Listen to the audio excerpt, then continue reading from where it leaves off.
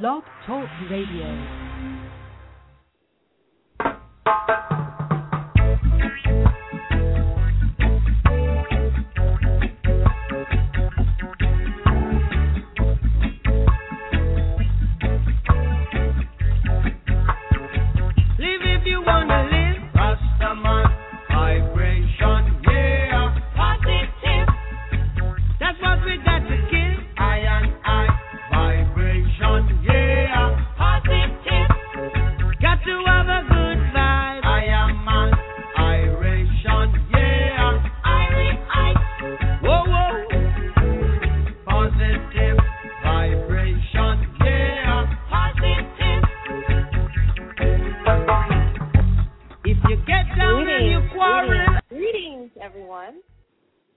Welcome, Blue people.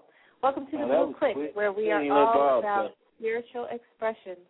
What's that? You didn't let Bob run, man. You cut Bob off. That's sacrilege. I'm sorry, Bob. We'll play you again at the end. We'll play you again. It's all about positive vibrations. Bob knows that he is loved. Bob is a quintessential blue person. We love Bob. Absolutely. Hi, Bob. I know you're listening. Welcome to the Blue Click. Those of you who are listening for the first time, thank you for joining us. We are all about spiritual expression, spiritual truth, and the open discussion about our journey and moving more towards our authenticity every day. Those of you who have listened to us before, thank you, and we welcome your input and your phone calls. So if you want to call, ask a question, comment, and you're listening live, I hope you're listening live, give us a call. The call-in number is 347-215-8639. If you're a little shy and you just want to send us an email, that's okay, too. Our email address is blueclick@gmail.com. And we will be blueclick, BLUECLIQUE @gmail.com. So it's all one word, blueclick. Click, some people say.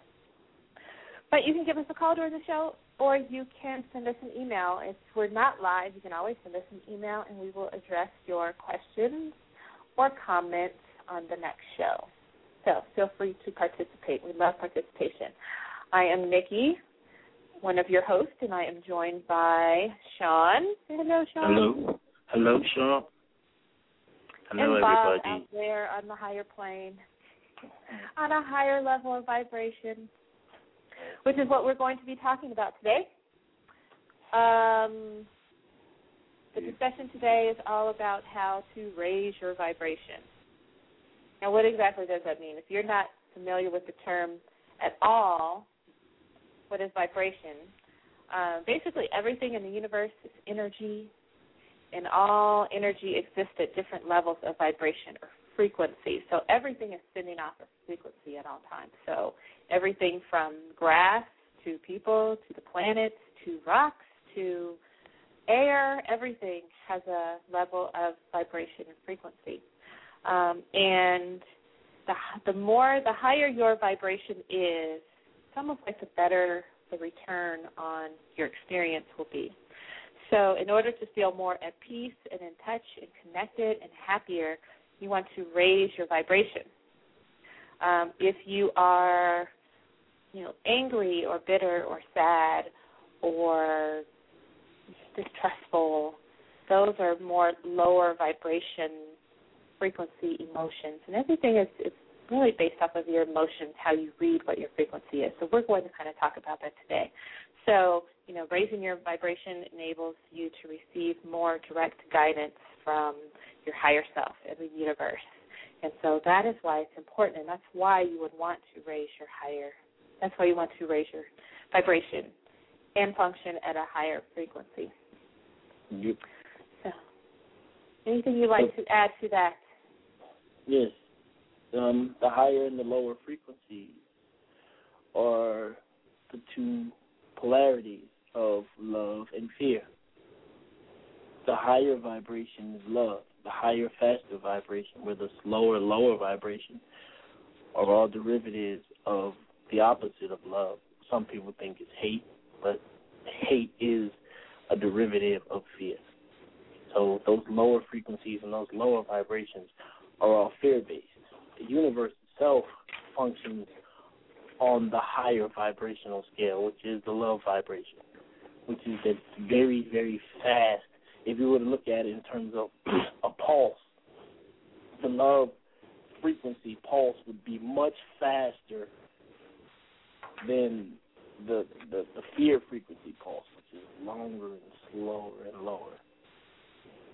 That's all I got. Can you talk about, you just mentioned that fear is, people think that hate is a form of fear. Can you talk about some other what are some other forms of fear that people might not connect to fear, but is actually fear? Like I said, hate absolutely is a form of fear. Sadness and depression are also forms of fear. Anything that ties to the lower spectrum in terms of doom and gloom is pretty much derivatives of fear themselves. I'm drawing a blank right now. I'm sure once you move on to something else, I'll have another connection. Well, we're open. It's a Friday. It's snowing outside on a spring day, so we're open. But basically, there are only two real emotions. There's love and fear. So everything that you feel either fits on one side or the other. But fear covers, hate, sadness, anger, jealousy, frustration, guilt, depression, inadequacy, insecurity, prejudice. And, all of those are actually just a form of fear. They're not separate emotions. They're just how that emotion of fear is expressed. Love and fear they are opposites. They cannot coexist in the same place. When one is present, the other one is not. So if you are feeling that and you're finding yourself in that situation, you're being overtaken by one of those, or that's what you're experiencing, you're actually, as far away from love. Because it's polarity, you're as far away from love. And the most adequate way to think about it is light and darkness. You know what I'm saying? Whenever there's light, darkness isn't present, and vice versa. Right. It's an impossibility for light and dark to share the same space at the same time, as is for love and fear. Love is light. Right. Love is light and fear is darkness. So it's fear and darkness. That's a good analogy. You turn on the light and the darkness is no more. Exactly. So. And most of the spiritual references, when you really get into the esoterics of the spiritual references, they're basically saying that very thing. That's what it's saying. Anytime it refers to the darkness, it's referring to what most people would consider the unknown. And automatically, in this existence, the unknown, coupled with the unknown, is the very presence of fear. You know what I'm saying? Most of our fear is predicated on the fact that we don't know something. And within our human existence and our human experience, the unknown is the most feared variable there is. Absolutely the most feared variable there is. If you don't know something that's not familiar to you, automatically present is that fear vibration. So coded within all of those religious texts is the idea that fear is darkness. Anytime that they reference darkness, anytime they reference demonic and satanics and all of that stuff, they're basically, it's a allegory for fear. Exactly. So it's not to be looked at as this demon or the devil is after you. It's your fear that actually exists inside of you, that is not separate from you, that they are using to, characterize by saying, the devil, your lower nature, your lower nature, your fear-based nature, period. When Jesus was in the wilderness and he said, "Get behind me, Satan," he was talking to the reptilian part of his brain and the medulla oblongata in the back of your head. That loosely translates. When he said, "Get behind me, Satan," he was speaking to that aspect of him that was saying, "Go ahead and eat. You're fasting, but you need to eat." If that makes any sense. He's always talking about the lower nature. Fear, lower nature, devil, it's all the same thing. Right. Exactly. All the same thing. And on the line with us, we also are joined by Danielle. Hello, Danielle. Hey, honeys. How are you? I was asleep. Anything at this point you'd like to add? No, I just hear you guys saying, I guess, defining the difference between the love and fear and whatnot, and I'm just agreeing with you thus far. Oh, cool. So, Cool. Nothing to share right now, but I'll be muted in a minute because I need to go find Michael. You need to go find him. Okay. Yeah. Markel just came in the house, and Michael, he was with Scott, and Michael's probably with another buddy, so keep talking. Okay. I'm here. All right. Thank you. What? Thank you for the input. Thank you. Right. What were we talking about? No sister-in-law. Huh? You said something.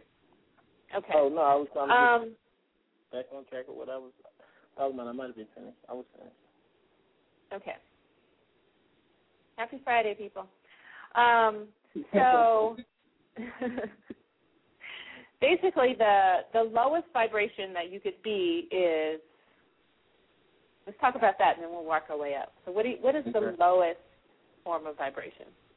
The lowest form? What do you mean, the lowest form of vibration? The lowest form, we know that it's fear, but the lowest form of vibration, what I've been told and what I've been taught, is shame, because it basically inhibits all of those other emotions. Oh, yeah. So, shame, or it the lowest, the lowest form of human expression in terms of vibration. Yeah, it has to, hands down, unequivocally be. Because shame includes depression and hate. Right. And this is all things from yourself. You hate yourself. You're depressed. Right. You feel guilty. You feel inadequate. You don't feel good enough. You have discontentment. You are judgmental of yourself. You're angry at yourself. All of these things that you're put towards, well, anytime you put it towards anyone else, you're really putting it towards yourself. But this is a direct attack on yourself anytime you feel shame. Right. So, that has to be the lowest form of vibration. It keeps you the most stuck. Right. Paralyzed. It keeps you paralyzed. It's probably the most paralyzing of the fear-based vibration. It keeps you stuck. It keeps you in a place of paralysis, where the constant fear of whatever that shameful component is something that's hidden and kept away from sight, to keep from being exposed or seen by people other than yourself.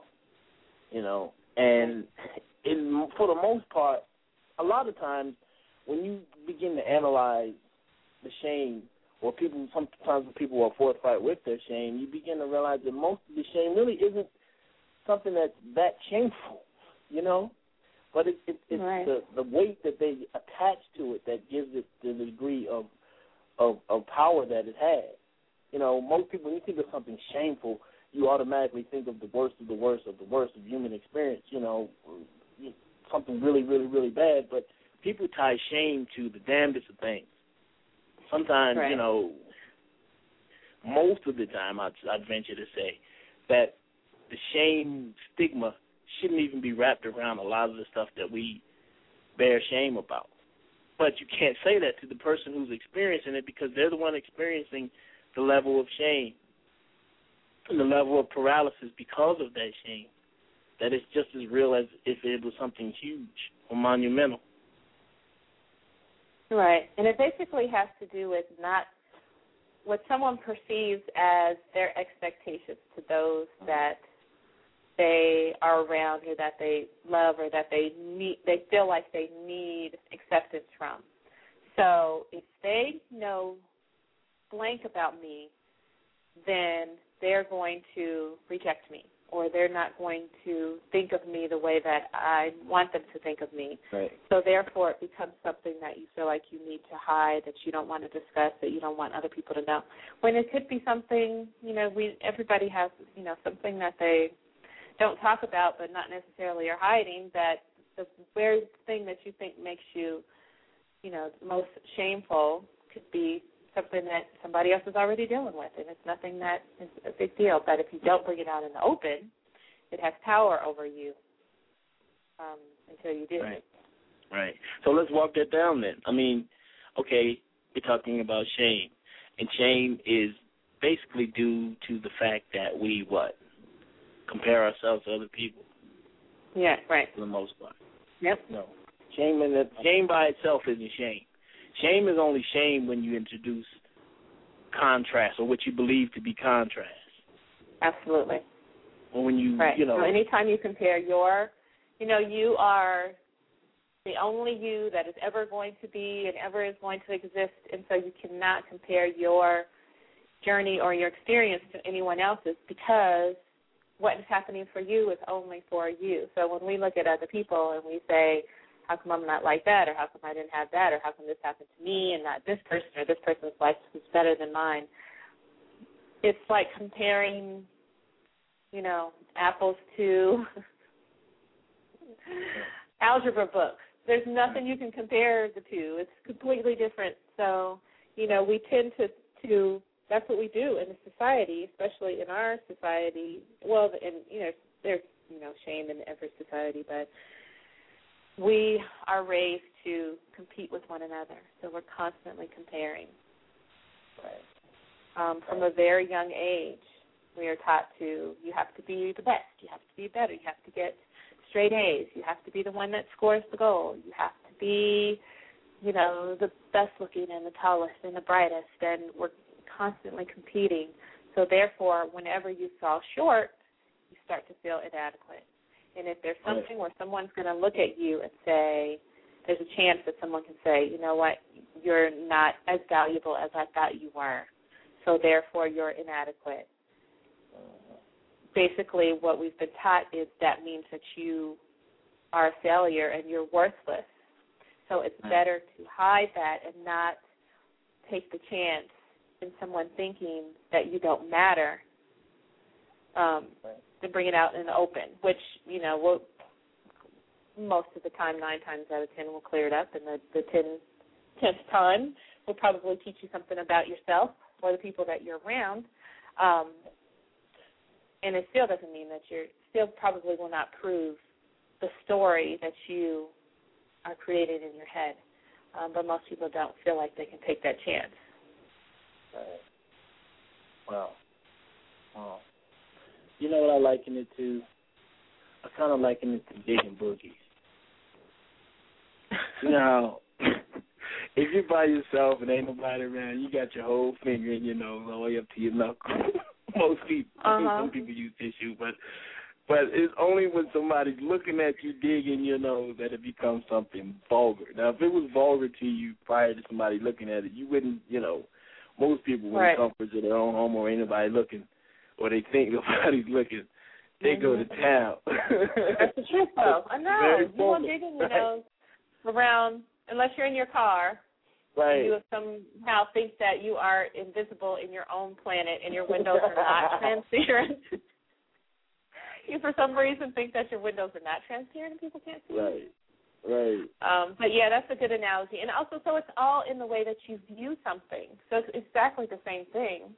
You just have somebody looking at you. Or a good analogy is Eldon Taylor. He gives this analogy of how we look at things and how different it is. So he talks about how, you have spit in your mouth all the time. It's good. It's protective. It kills germs. It keeps your mouth moist, and you swallow it constantly all day. And if you say you took you swallowed some spit and then you spit some in a cup, it's the same exact spit. And now drink the spit. Just seconds later, drink the spit. Right. Then that's disgusting. But it's the exact same spit that was in your mouth seconds earlier. Exactly. You're still going to do the same thing, but it's disgusting. Exactly. Drink the spit. Exactly. Or like, when my sister was young, she used to have a little area on her plate that she would reserve for her chew outs. Okay, what are chew outs? Chew outs are like if you're eating a piece of meat that you chew on, and you want to it has gristle in it or something, and you put it back on the plate because you can't chew it up and swallow it. She would always have an area on her plate where she would have chew outs. She called them chew outs. Now, the same analogy with the spit. It's been in your mouth, you chewed it up, but to put it back in your mouth after it's exited your mouth is a no-no. Right. It's something that you just can't do. But if it was in your mouth prior to it being on the plate, and the reason why it looks like it looks as chew outs is because you chewed it up. But you can't put it back in your mouth because that's not, like you said, with the spit. That's horrible. That's nasty. That's nasty. That's the same thing with Parker drinking after you and putting particles in the water. Right. She won't drink after the baby. I don't get that one. Right. No, I'm talking about you. Yeah. I know, it's gross. You won't drink after the baby. You don't want to see foreign stuff floating around in water and drink it. Right. And it's complete programming. Because if it was my foreign stuff, or it was like particles from, like sometimes there's coffee grounds or something that's floating around in my coffee. I know exactly what those floating objects are, so I drink that.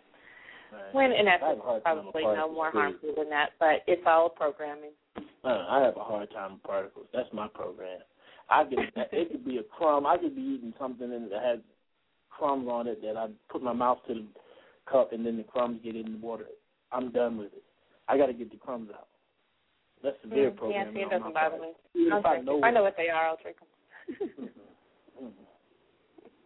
No. Yeah, that's one of those programs. Definitely. Yeah, that doesn't bug me.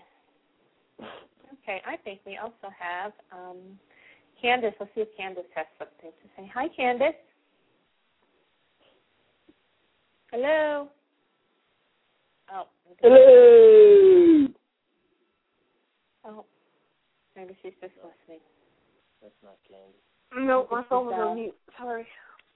Oh, hi. Hi. Hello. How are you? How art thou? So, I don't know how long you've cut everything, but we're talking about vibration, raising your vibration, and particularly right now we're talking about shame. I heard about it. What's that? All I heard was drinking spit. Oh, yeah. Bring her up on the spit. I heard Eldon Taylor. Okay. So, we're basically talking about how it's all perception. Some people are very ashamed of things that somebody else might not be ashamed of at all. So if it's a universal thing to be ashamed of, everyone would be ashamed of it, but it's not. It's all about perception. So, what some people may hide about giving a baby up for adoption, let's say that. Right. Some people will be, out in the open with it and say, this is what I did. This is the best decision that I could have made for them at the time, and I, hope they find me when they turn 18 and are very happy about the decision. And then some will go at all costs, at all measures, to make sure that nobody finds out about that because of the perception that they've been given from family or friends or a position that they're in, possibly, that they could not. People do divorce. Abortion's the same way. Right, exactly. There are some people that for the obvious reasons, feel some kind of way about abortions, and there are other people who talk about how many they had as if they brag about it. Right. Well, my question is, why do you, if it makes you so shameful and embarrassed and you don't want people to know about it, why do you do it in the first place? Because you really don't care about other people until other people find out.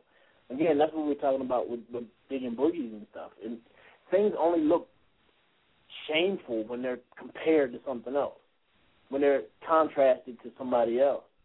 If it's something that you've done in and of yourself without anybody looking and finding out, then it doesn't carry the same level of shame. It's only shame. Shame only comes into play when you introduce outside expectations to what it is that you're doing.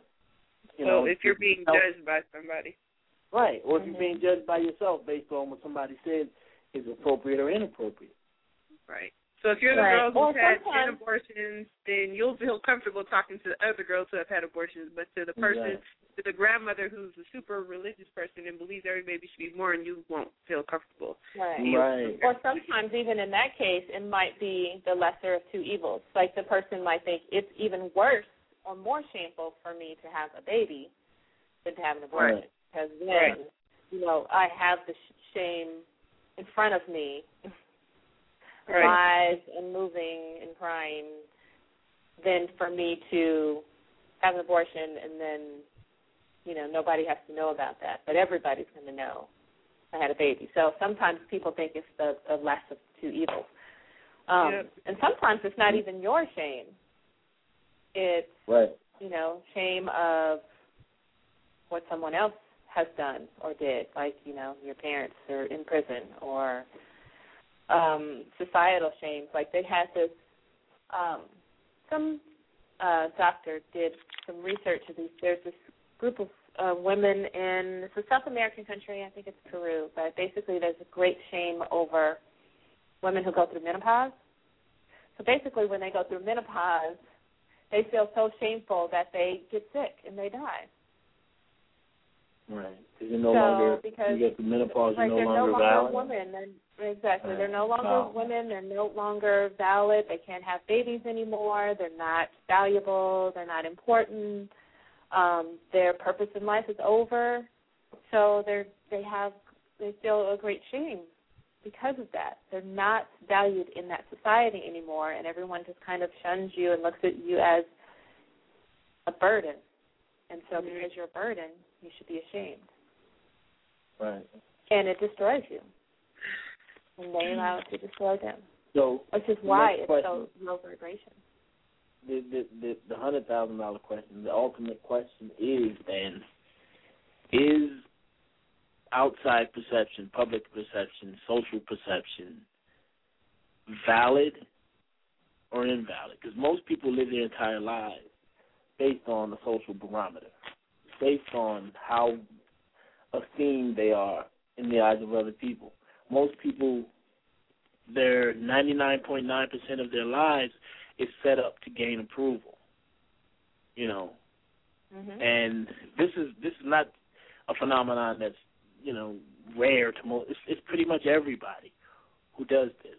So to borrow a phrase from someone that I know, if everybody's doing it, how can it be wrong? You understand what I'm saying? Is there a valid side to it? Should we give it credence at all, or is it something that we should totally dismiss? That's my question. In terms of giving other people a barometer into how we are to govern our own lives, or how we're to govern ourselves. Of course, should we worry about what other people think about to a degree? Nobody should worry about what other people think, but it takes a strong-minded, strong-willed person to not care what other people think. Right. It does. It takes a lot of work to get to that point because we are raised to find your value in the group or the tribe. Right.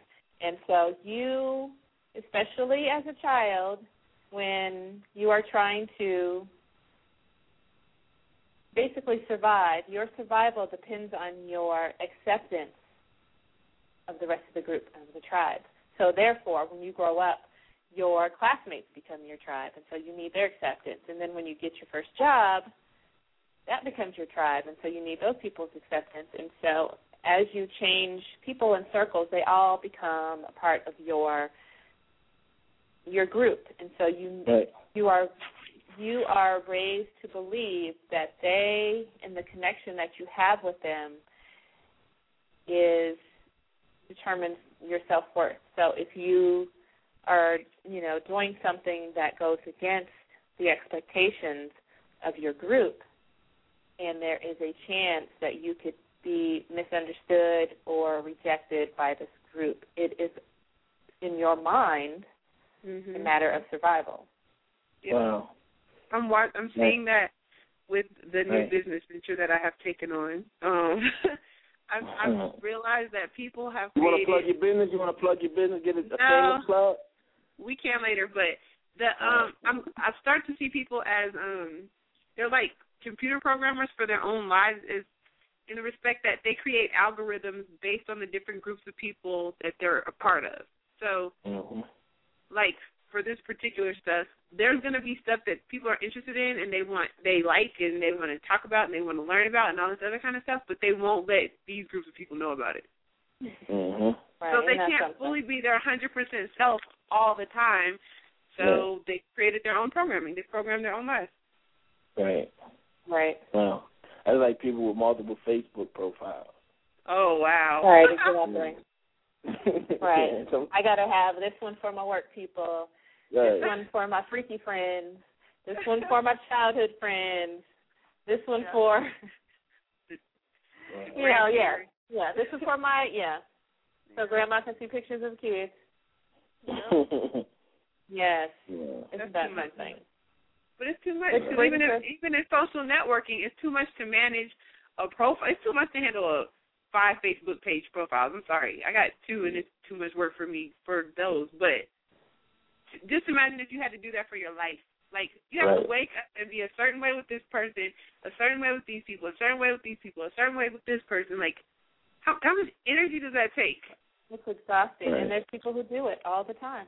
Right. Yep. There's people that every morning when you wake up, every morning when you wake up, you decide, what mask am I going to put on? What persona do I need to be? Because I'm going to this meeting, so I have to wear this mask. But after work, I'm going to take that off, and I'm going to put on this mask because I got to go hang out with my boys, and they think I'm the shit. So I got to go, hang out with these people. But then I'm going to go hang out with my family, and my family thinks I'm all innocent and good and pure, so I'm going to go put this mask on. Then on Sunday, I'm going to church, and they think I am holy and sanctified, so then I'm going to put on that mask. Yep. Yeah. So how do you know who you are when you juggle all those different personas, and how do you be your authentic self? And that's what it takes. And that is your highest vibration, is being your authentic self. But some people have no idea even how to begin to approach who they are because they're so busy being what everyone else thinks they are supposed to be. Right. Or the fear of the people around somebody who is being authentic. The fear experienced from, the people that experience someone who is being inauthentic. Like when we were watching that Malcolm X movie last night. I love that movie. I love what Malcolm X stood for. Not, from the social perspective. There are components that I agree with that Malcolm X stood for. But the fact that he was unwavering in what it was that he believed. You know what I'm saying? Right. And he wasn't willing to play politics. He wasn't willing to say this in front of this group and say that in front of that group. He was the same self in front of whoever he was talking to.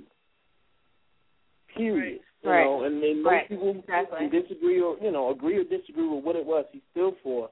But I admire the fact that he stood for it. Unwavering. You know what I'm saying? And that scared the shit out of a lot of people. Mm-hmm. That scared the shit out of a lot of people. The fact that he didn't have enough fear to conform. Right. And, and that's what they're saying. It's a man who has no fear or has nothing to lose is, what would they consider dangerous because they can't control you. Yep. Wow. And he had no fear. None. He had nothing to lose. Right. Especially when they got to the point where they were, threatening his life, and he knew he was going to die. So at that point, you have nothing to lose. There is nothing they can do to control you, and so they're putting all of themselves and their shame and everything that they've done at risk of being exposed because now they can't control you. Mm-hmm. And that's the scary part. It's wow. How can you be so open and honest and fearful when I'm living in a bubble of fear at all times? Right. How do you, and it again might even create more shame for the person because you're a constant reminder of what they feel like they're unable to be. So it's very hard to be around someone like that when you are juggling 4 or 5 masks and personalities. Mm-hmm. Right. A plethora of persona. Mm-hmm. A plethora of personas. Plethora of personas. A plethora of personas. Yeah. Right. Just to fit in. Just so you don't stand out. Just to be accepted, right. Just right, exactly.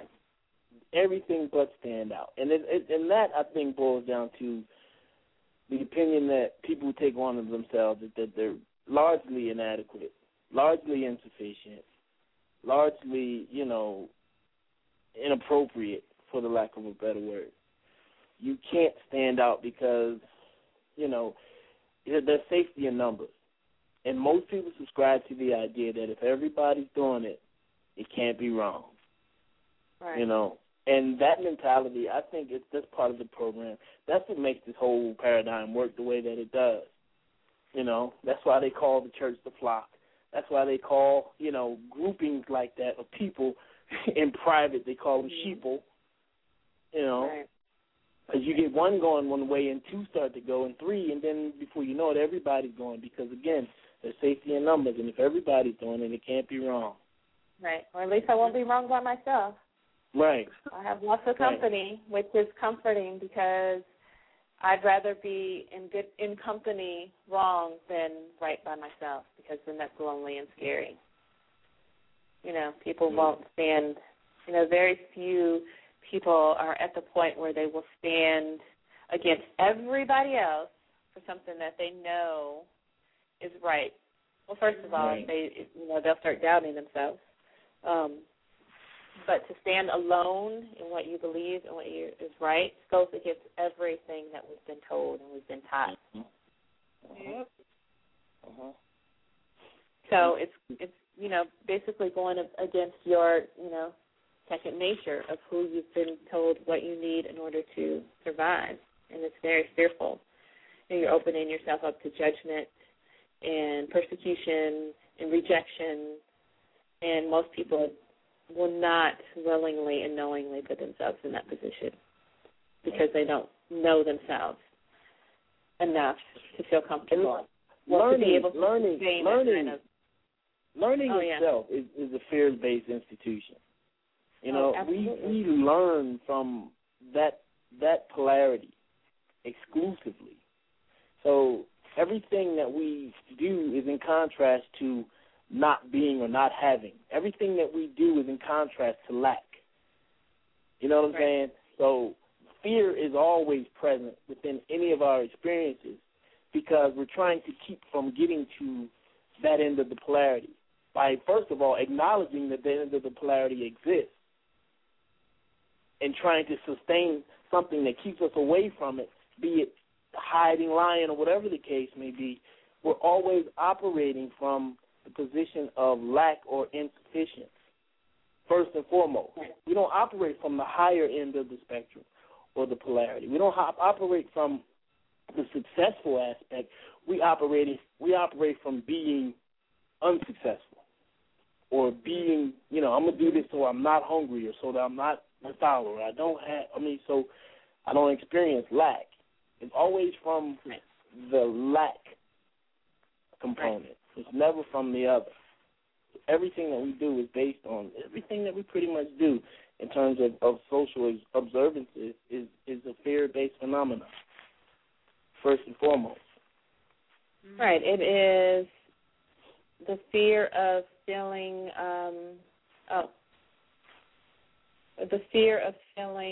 inadequate, not good enough. So you're basically always trying to fill that hole.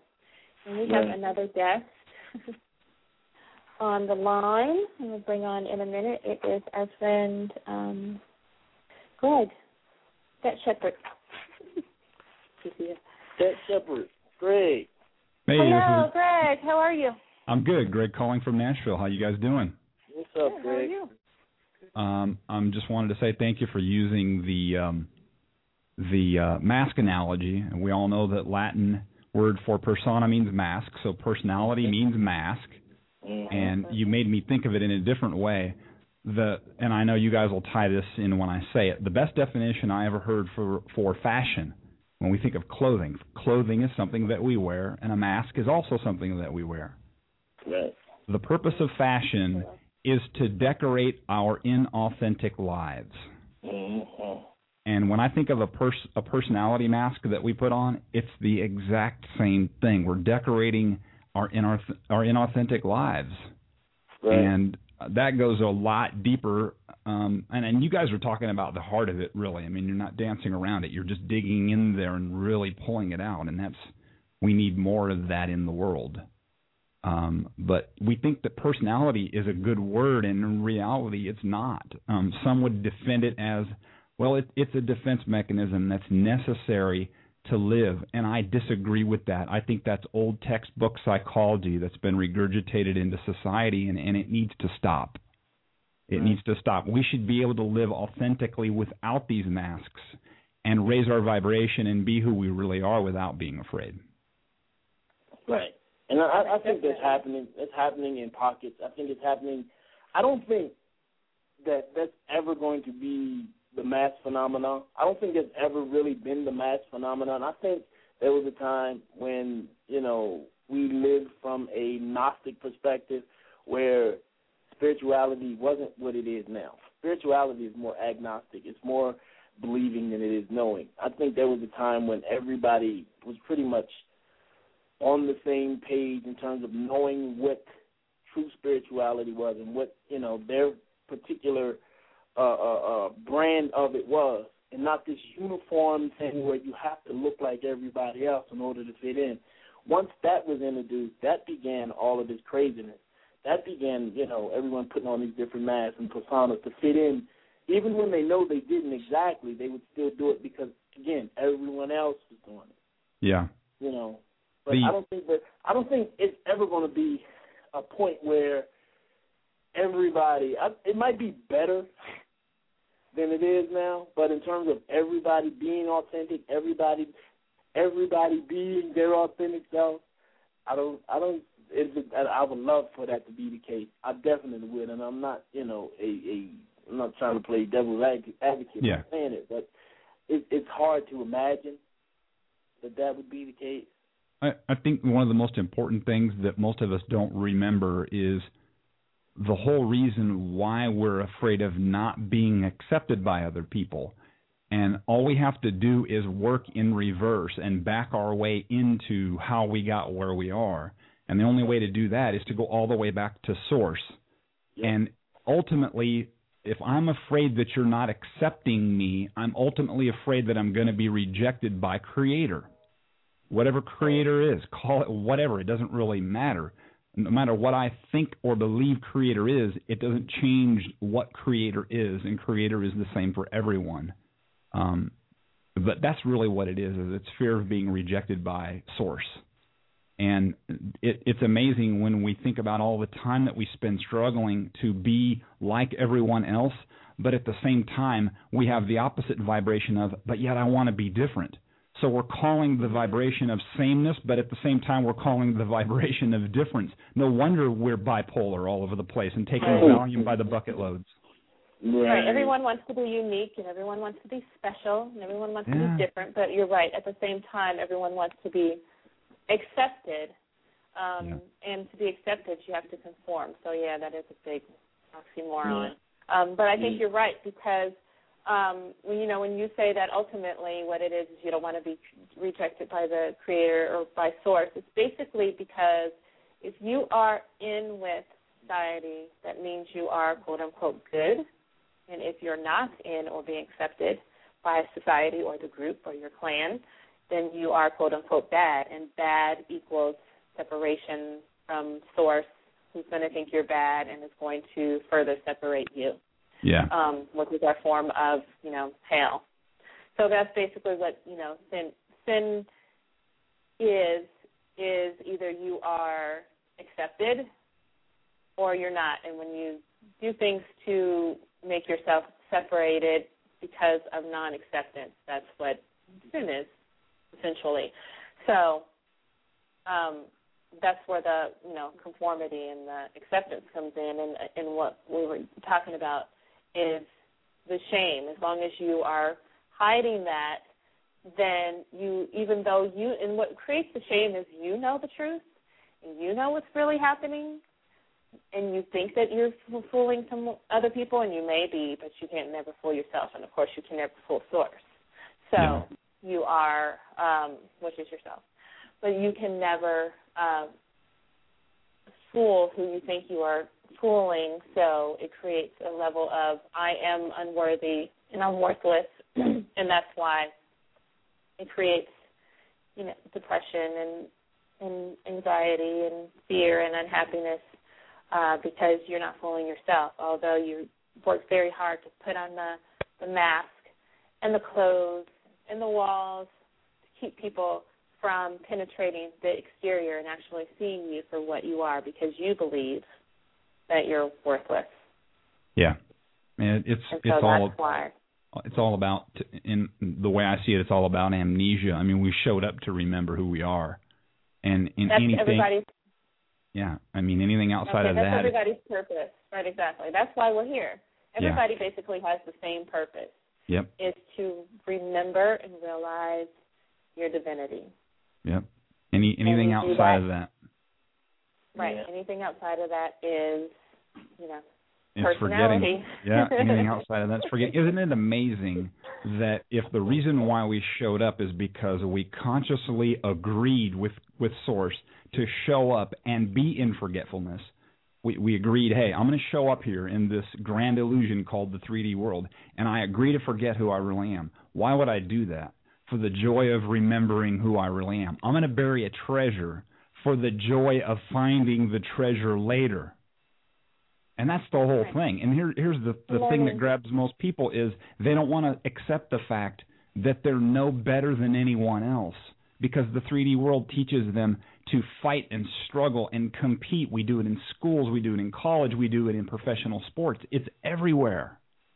And we wonder why we're confused. We wonder why we're unhappy. Right, because we spend our whole lives trying to be separated from other people, which is the exact opposite direction of what you should be. Everyone is this, the oneness. It's all the same. So whenever you say I'm special, I'm different than these people, it's your separation, and it's you extending your separation from what you believe to be your separation from someone. But there is no separation. Here's an interesting thought. Isn't it amazing, based on what you just said, and these are my words now, I'm not putting words into your mouth, that when we look at an Adolf Hitler or we look at someone who we deem to be a monster, that's actually a piece of us that has yet to be reconciled back into our hearts. Isn't that amazing? I mean, isn't that absolutely amazing to even think of that? Yep. Even Jeffrey Dahmer is a piece of me that is yet to be reconciled back into my heart. I mean, that just blows my mind. Right. And people don't want to. Just basically, everyone operating from the illusion that we're all separate. We're all separate beings having separate experiences is the quintessential reason why all of this is even a conversation. Yeah. I mean, again, there was a time when everyone knew that all was one and one was all. Everything is the same thing. Everything is one thing. We are different expressions of the same thing. Yeah. So, comparing yourself to someone else is ludicrous when you really understand what this really is. But trying to convince people that that's the idea and that's the case, until that's ever in a possibility in someone's mind, they'll always play this game with themselves. One thing that would level the playing field immediately, and I just recently came into this type of thinking. Somebody kind of helped me get there. This is what would change the playing field immediately. If everyone woke up tomorrow, everyone on the planet, and we all had the exact amount of money available to us. There was no rich, poor, middle class, lower, middle, upper, none of that. All that garbage was completely gone, and everyone was on a level playing field. Everyone. all class envy would be gone overnight. I would really be interested to see what kind of a vibration shift would occur as a result of that. I think initially, and this is just off the top of my head, the ones who all had more than everyone else would try to find a way to take everybody else. Right. Would it would still be fear of, with all of let's say everyone woke up and they all had the exact same amount of money. Mentally and spiritually, you still are going to be in a place of lack. So therefore, yes, I think you're right. You'd still try to figure out a way to take it from other people. Yeah, there'd be a massive change. Those people who still are in a sense of lack, because there are people, of course, who have abundance that they don't even realize that they have, and they're still trying to. I mean, why would someone who has more money than their grandparents or their grandkids will be able to spend still trying to get money? It has nothing to do with, they're still trying. They're hoarders. They're just money hoarders. When there are people on the street who, haven't eaten in days, but you have more money than your grandkids are going to be able to spend, and you're still trying to figure out how to get more. It's because in your mind you still feel lack, and that lack is tied to your self-worth. Right. So no matter how much money you have, you're still going to be trying to feel that hole of I'm not enough. Right. And then I think at some point it transitions from money more so, and it becomes more of a power and influence type of a situation. I don't think it becomes more, it becomes less about dollars and cents and more about power and influence. And the need to be relevant trumps everything else. You're still placing other people ahead of yourself because you're only relevant when other people notice you or recognize you. Absolutely. You're not relevant. That's why you get a lot of people saying, like, when you hear about, you ask kids, what do you want to be when you grow up? And they want to be famous. They don't care how. They don't care under what form. They're not saying, I want to be an artist, or I want to be an actor, or I want to be a singer. No, I want to be famous because they want that recognition and validation from other people to define them rather than them, finding it in themselves, because that's what they see as valuable. This is how people get love. Look how many people love this woman who doesn't do anything but, has a reality show and all these people love her, but she's famous. Yeah. I want that because I need people to love me. So it has to do with, they have no idea if they're going to make money off of it or if they're going to be fulfilling their purpose, but they're going to be known. And that means that I'm important enough for people to know who I am, and therefore I must be someone, or must be somebody, instead of realizing that you're somebody all on your own. Right. It's about acceptance, and it's about placing your worth and your validity outside of yourself. Once you place your worth and your validity outside of your being, you're subject to all manner of foolishness to gain the acceptance and approval of everyone else, because that's what becomes your sustaining force. You give away your sustaining force, and the thing that validates you from within is outside of you. It's like a heart beating on the outside of you. And it takes other people to substantiate that heart to give you credence in and of yourself. That's crazy to me. And to think that I've lived most of my life like that. You know what I mean? Mm-hmm. And when I look back, I can pinpoint the moments that I only did what I did for acceptance. And how ludicrous it sounds to me now. It's like, wow. And my goal at this point is to get as many people as I possibly can to see their worth.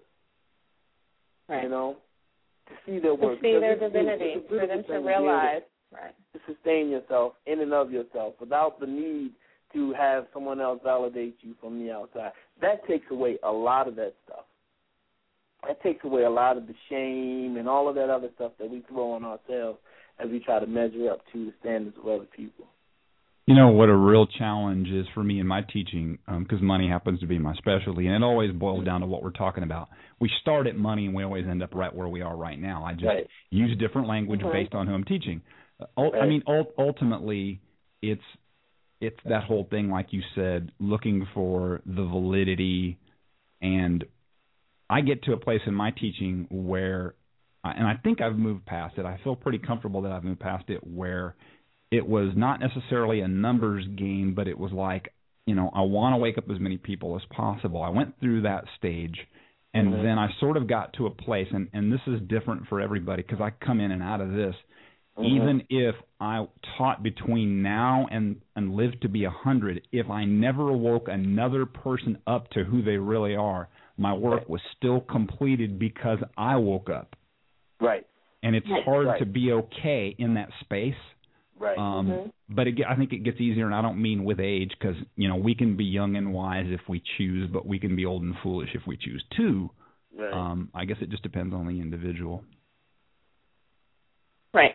And that's basically what it is if each person does the work to heal themselves and to be their authentic selves, and that's what we're talking about, vibration. It heightens the vibration of everyone because we're all one. We're all connected. So there are people out there who are trying to display their worth by saving the world, but not working on themselves. So they go out and, you know, they're animal rights people, and they're planting farms, and they are, you know, saving stray cats on the street, and they, you know, everything that you can, feeding the homeless, but they're not working on themselves.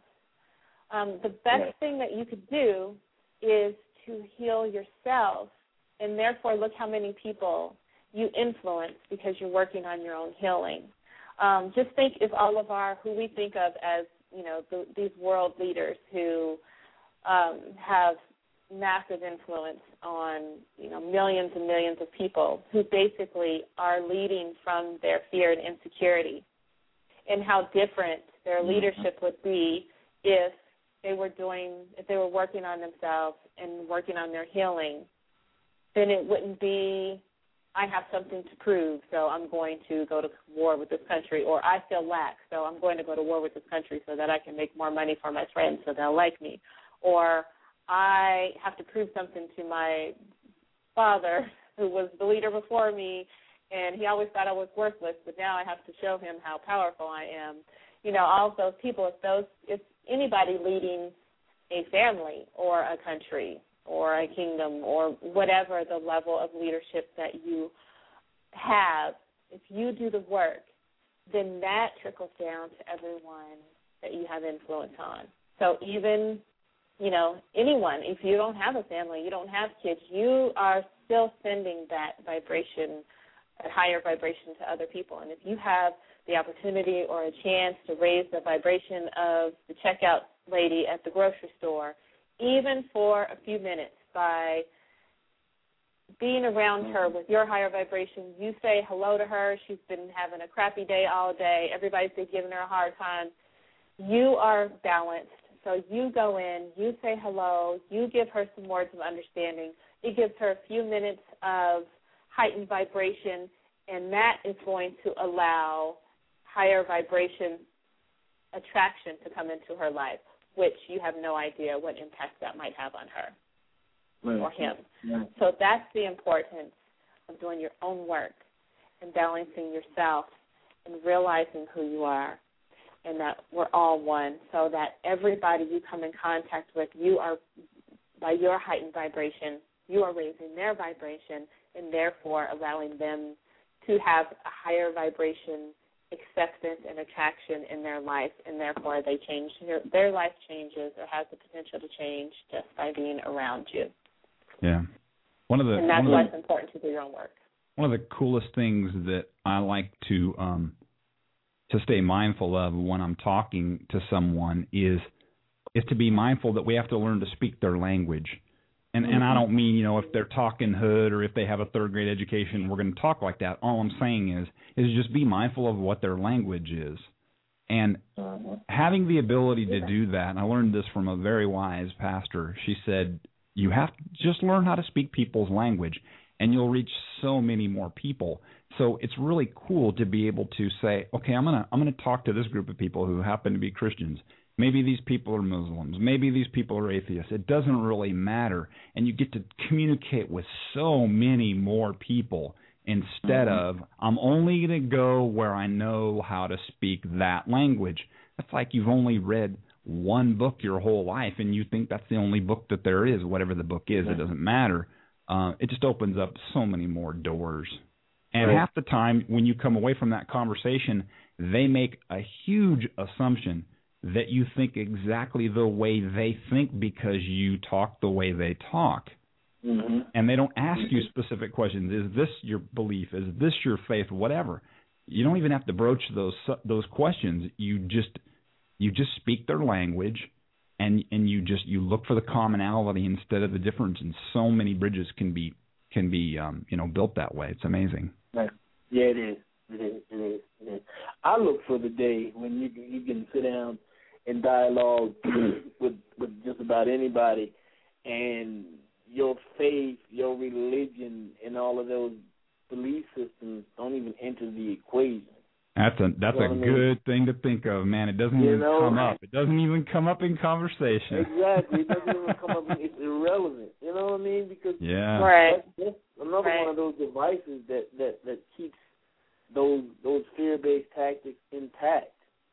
You know, if we can step around that and set that aside and have a dialogue, a clear, open, and honest dialogue, without bringing in belief structures.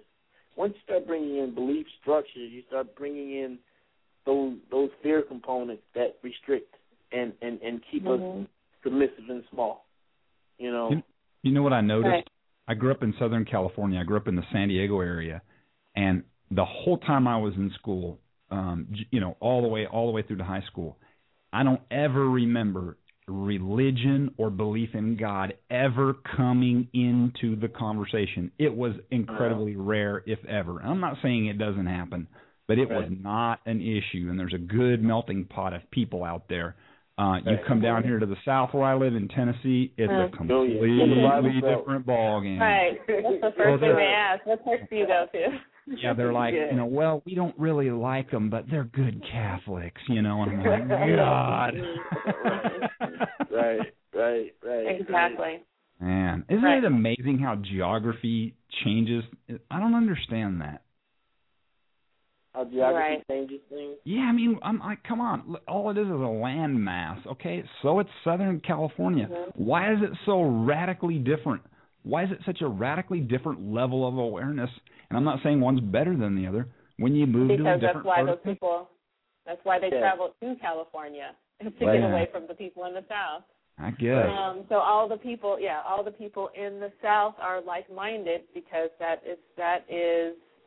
They stayed. They stayed. All the like-minded people stayed, and then all of the ones who did not follow that same philosophy are the ones that went west. There you go. Right.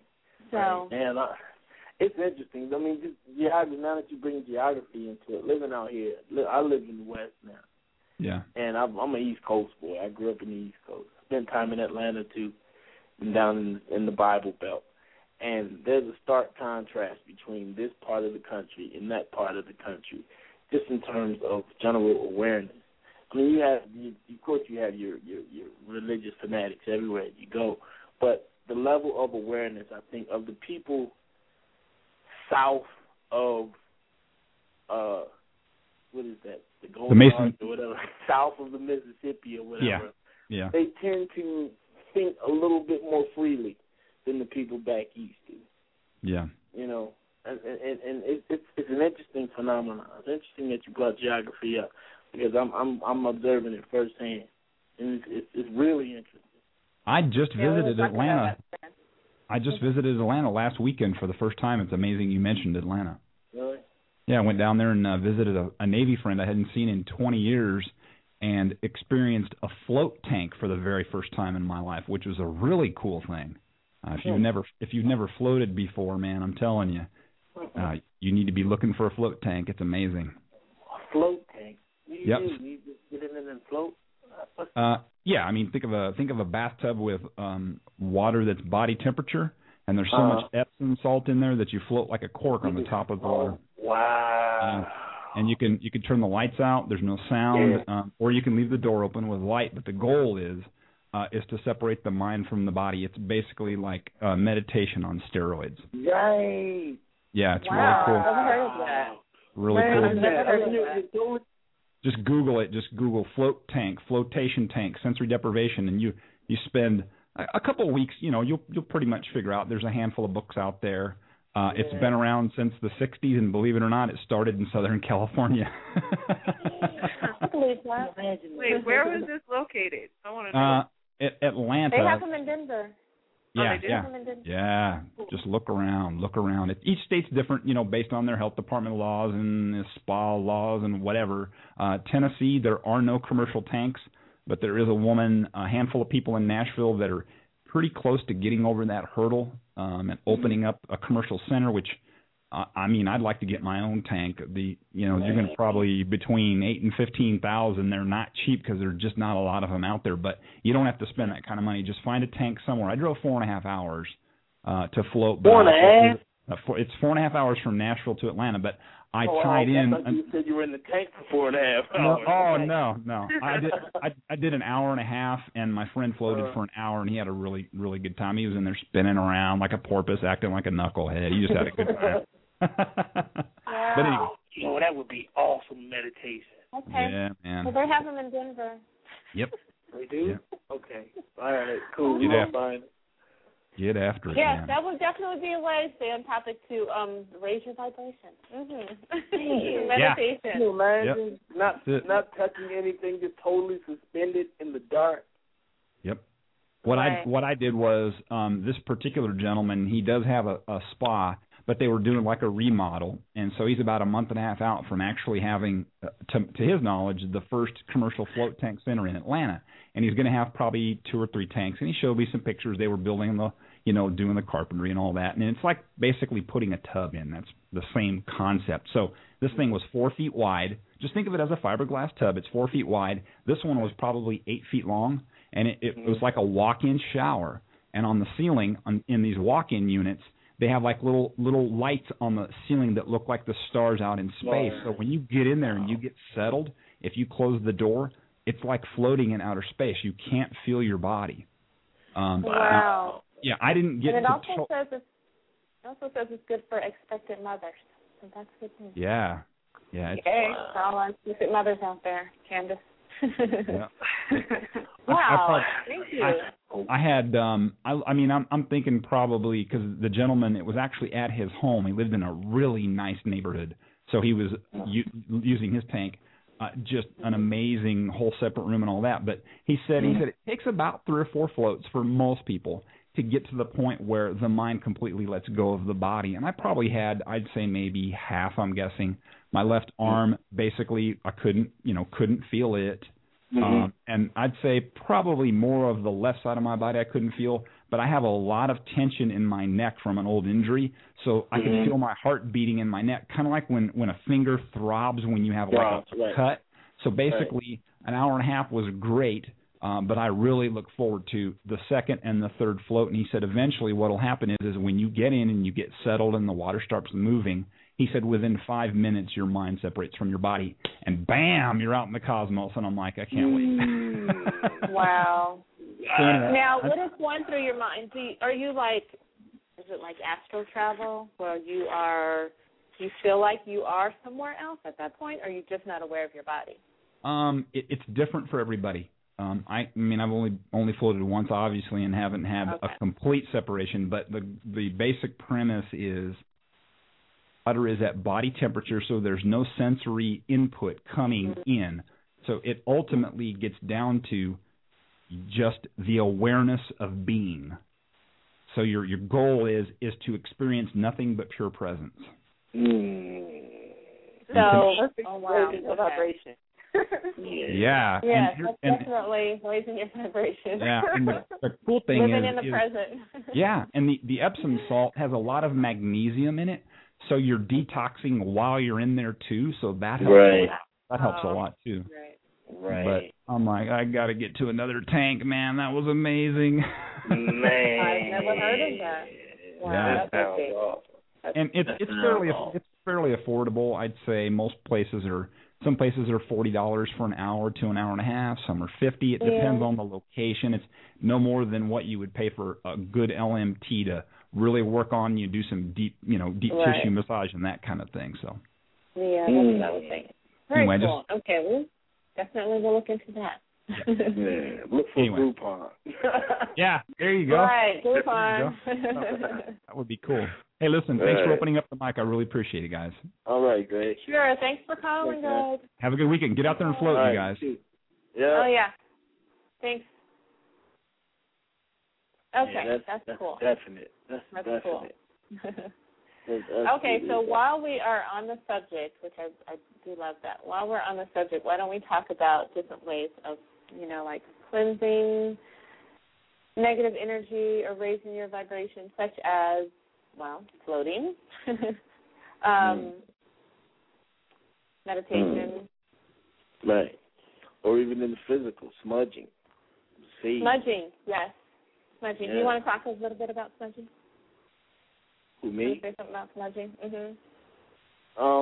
Yeah, I don't necessarily. I don't know. It's just in case people don't know what it is. Oh, this is an ancient technique, just in terms of cleansing your house and getting out negative energy and moving energy around, basically, which is what some feng shui and all of those Far Eastern practices are. Smudging is burning sage. And you can find them just about everywhere. You can find them at, like, spiritual shops or bookstores. Or I even saw some at Hobby Lobby. Wow. Smudging. Yeah. And you just burn sage and you just go around and do your own little ritual, whatever your little spiritual ritual is. If and if you're still a church person, people, Hobby Lobby, you can't get more Christian than Hobby Lobby. Yeah, exactly. Smudging is, sage is available there, then that pretty much tells you that it's safe. Right.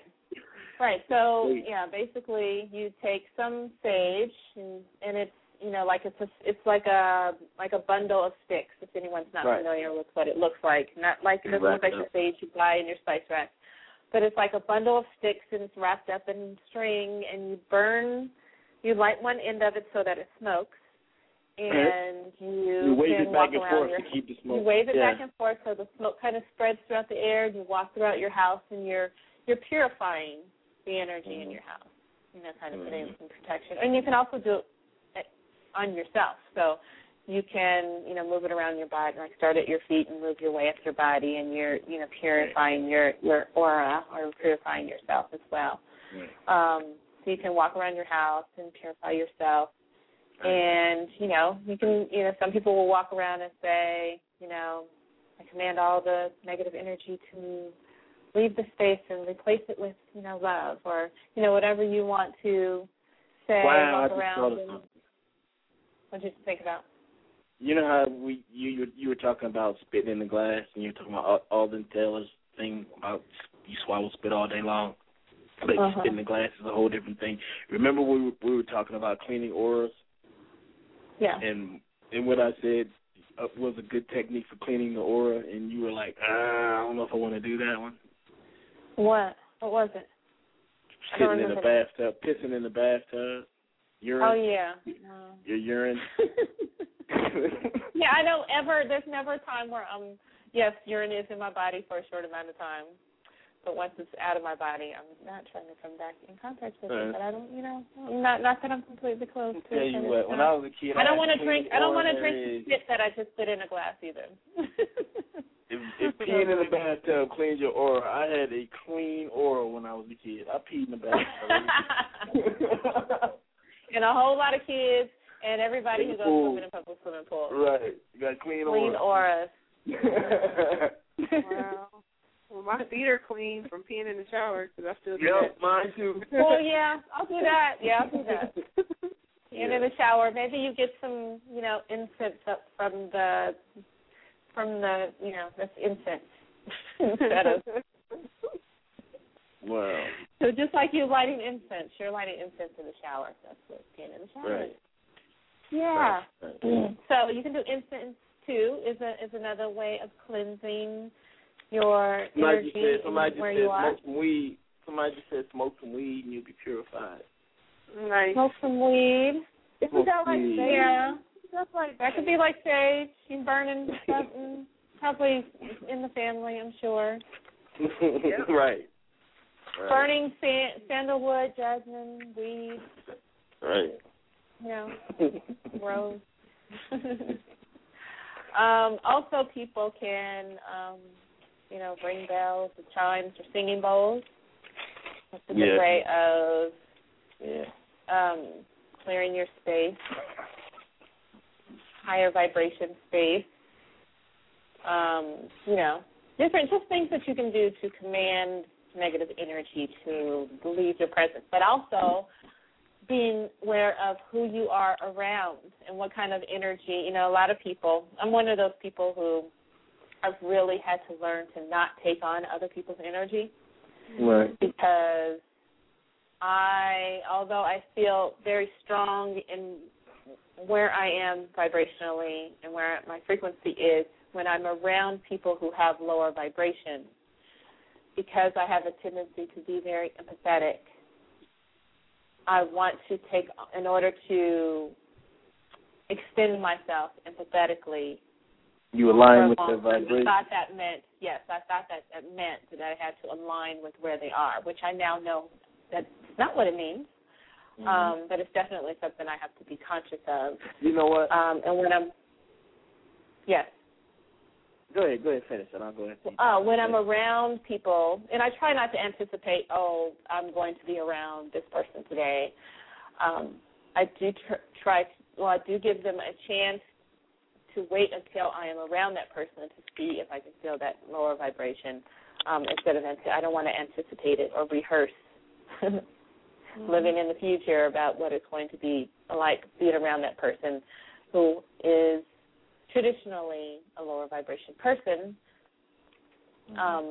However, I do work at pulling them up to my vibration rather than going down to their vibration. Right. And I think for the most part you tend to do that. I think the stronger of the two is the low vibration. I think the higher vibration, the faster vibrating frequency or vibration is the stronger of the two. The stronger of the two. I think so too. Yeah, it is. But I noticed I've always been somewhat of a sensitive person. And when you say sensitive, people think, automatically easily get his feelings hurt. That's one component of being sensitive. But also being sensitive also means that you can feel things that other people can't. You're very vulnerable and susceptible to vibrational frequency. You can feel frequencies.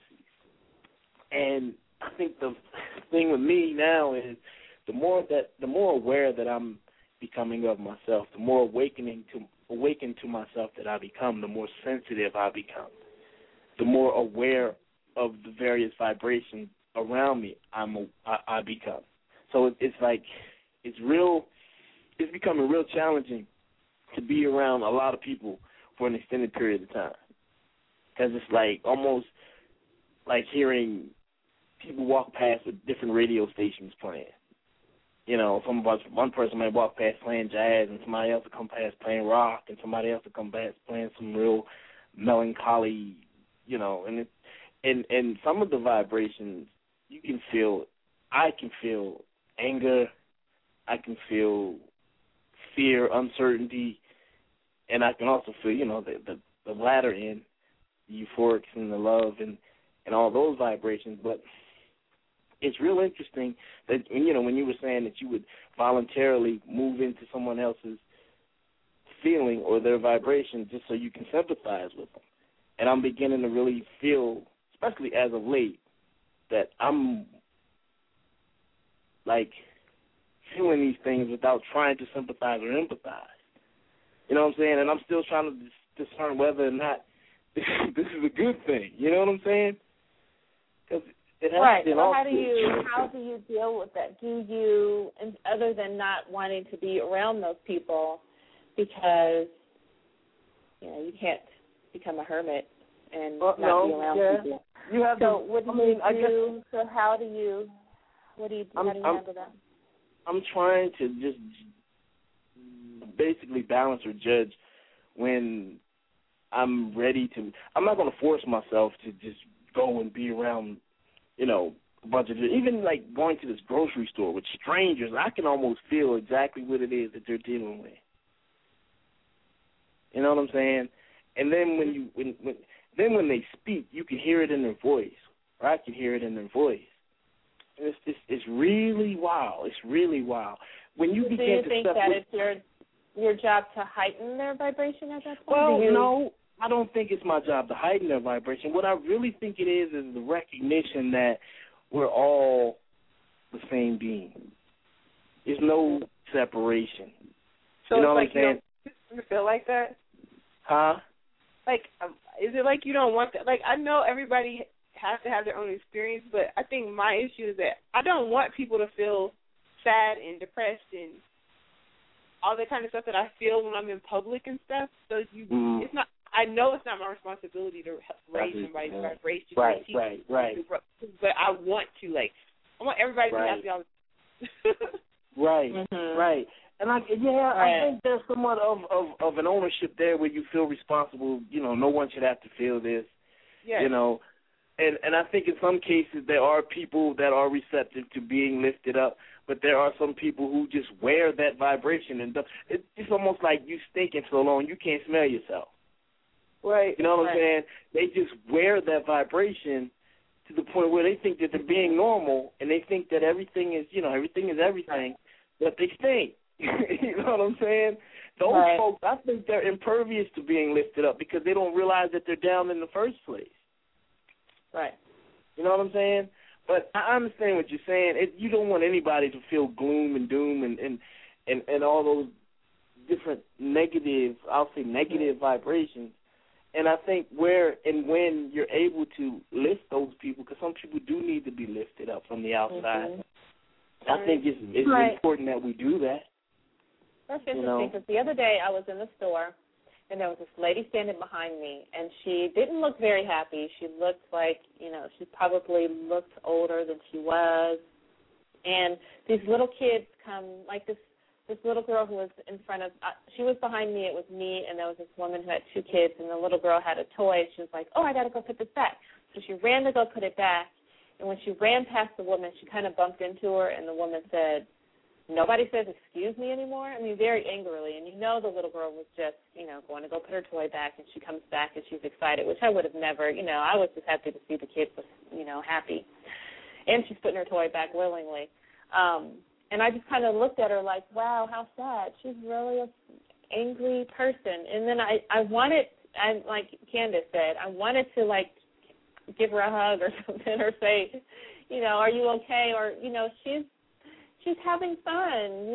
She doesn't, she's not worried about having, saying, excuse me. She's fine. I wanted to say something. I didn't. I just kind of looked at her like, wow, how sad for you. But I think you're absolutely right. I looked at her as one of those people where she doesn't even know she's angry. She doesn't even know that she's upset. That's her norm, and she probably thinks she's having a pretty good day. Right. Because she's so far removed from a high vibration form of happiness and content that she doesn't even know what it is. Right. That I feel like I should, or I want to do something, or I feel like, there are no coincidences, so why is this person placed in the line behind me? She could have been in another line. I could have, got an extra item and been in front of someone else. So I always feel like, what is this person here to teach me, or what am I here to teach this person? I'm starting to think I don't know. That's your test on how to maintain your level of vibration and without letting others affect you. I'm starting to think that's all it's for. Yeah. And so much of us, again, is non-physical and also non-verbal there might not be anything on the physical level that you're doing that might be done on the non-physical, non-verbal level. It all is. That's right. all vibration. And so with me saying that, I think there should be something that I should do. I am doing something. Right. And you hear it all the time, and it's almost a cliche that 90% of communication is nonverbal.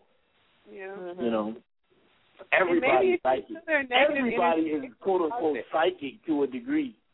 Right. You know what I'm saying?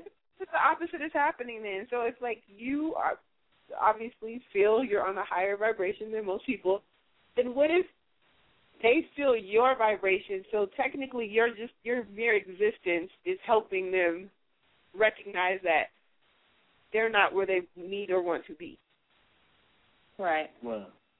And also I'm not giving into that, because there may have been a time where I would have said, oh, I know, that's so rude. Or someone else might have said, if she would have said that to someone else, someone might have lowered themselves to her level or connected to her on that level and justified her anger by agreeing with her.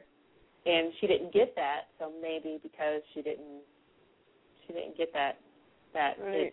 It, raised her vibration and made a difference.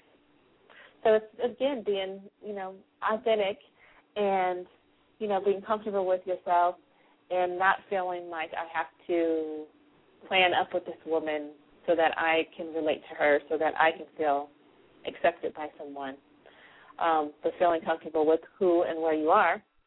And I just kind of looked back at her, and I just smiled at her and looked back at her like, oh, and I looked at the little girl and was like, she's, being a happy child. So it's interesting how you relate to other people in their anger or frustration or fear, right, and how your level of or your frequency allows you to, even in that, stay on a higher plane.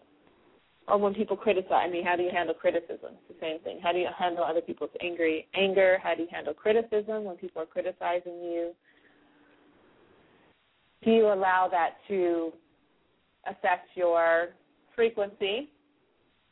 And what do you do about that? How do you handle criticism when people are criticizing you? How do you handle that? I don't. Oh, wow. I had my phone muted. I was just talking. Okay. Right. I think it depends on what I believe to be true about the criticism, because I'm comfortable enough to say that I know there's stuff about me that I need to work on, and so most of the time, if it's true what you're saying, I'm probably not going to react in the most positive way. Right.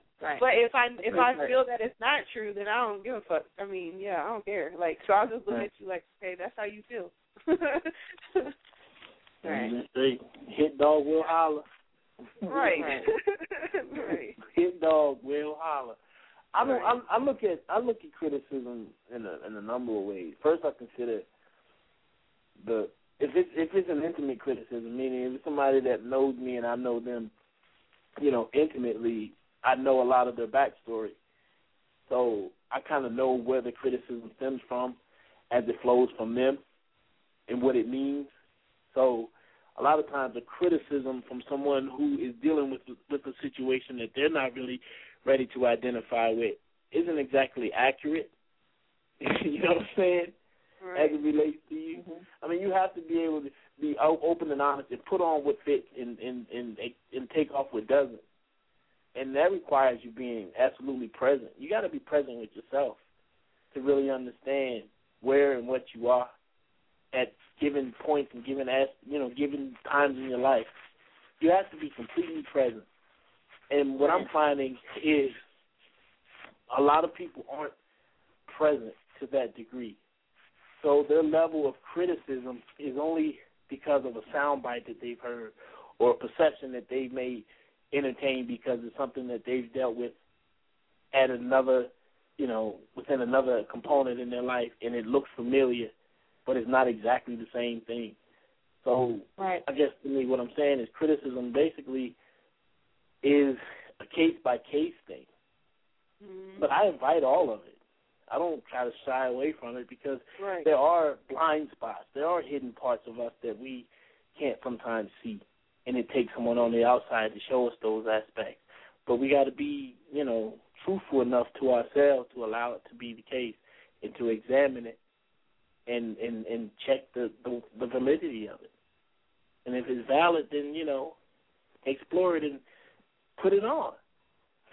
Put right. the shoe on. Right. You fit, wear it. Right. If it's valid, it is going to hurt, and you don't want to hear it. But you have to look at it as, okay, this is something that I seriously need to consider and see if it is, in fact, true for you. But I think that's why it's important but it's important to know, because people can only criticize you through their fear and walls and barriers and masks. So right. if it is someone who is, it depends on who it comes from. Like I know if it's coming from who I consider people who are my spiritual partners, where I know that I can trust when they tell me something that is coming from a place of love and they truly want me to improve and be more authentic who I am, then it's still going to hurt, but I'm going to take it and say, okay, I hear you, and that is something that I'm seriously going to think about and take into consideration. If it's someone who I know is just speaking from their pain and speaking from their fear, and it's something that they are basically using as a form of attack so that I'm no longer looking at them, then I'm not going to look at it the same way. And then, like Candace said, if it's not true, I don't care. It doesn't touch me one way or another. Because, if you said, your hair is blue, well, I know my hair is not blue, so it's not going to make me upset. It's just as benign as that. You say something and it's criticism of me, and I know it's coming from a place of fear and it's not true, then it has no weight on me at all. It's the true things that I know are coming from someone who I know is telling me because they think that otherwise I'm not going to be able to see it, and it's going to help me be more of my authentic self. That's the criticism that I look at seriously and consider seriously and take on seriously. Sometimes, and this is a new phenomenon too, but sometimes a criticism is a cry for help. Yeah.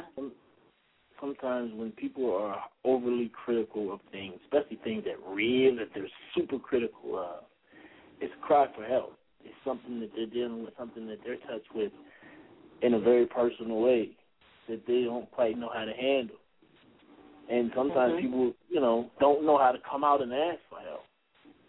But, when you constantly observe a aspect that you criticize, just blatantly, outright criticize harshly, a lot of times that's a cry for help, that you're dealing with something very serious and very deep, emotional. And you don't know how to, you don't know how to deal with it. That's true. Yeah. That's true. Yeah. Right. And they don't want to criticize. They just don't know how to do anything else. Right. They don't know what else to do. Exactly. So they'll lash out at it every time they see it, every time they recognize it, and they relive it. You can tell when somebody's reliving something, a pain that's very personal to them, how they respond and how they criticize. And you can feel it in their voice. You can feel the heaviness in the way that they convey whatever criticism that they're conveying. And that's usually a lot of times that's a deep cry for help. Right. A lot of times they are, like you said, they're reliving something, or they're not criticizing you. They're criticizing the person that you represent. Right. Or they think by criticizing you that they are going to gain acceptance because they are, that means that they are teaming up with someone else that might think, well, these people hate these people, so I'm going to hate these people too. So therefore, I'm going to, I heard a story about this this rabbi who moved into this neighborhood with the skinhead who would call him on the phone every day and harass him. So the rabbi found out who he was and started calling him. And he would call him every Wednesday and just say, hi, hello, and just say, I know you hate me, but, and the man was disabled. And he would say, if you were in Germany, they would have killed you too because you were disabled, and just trying to knock down those barriers.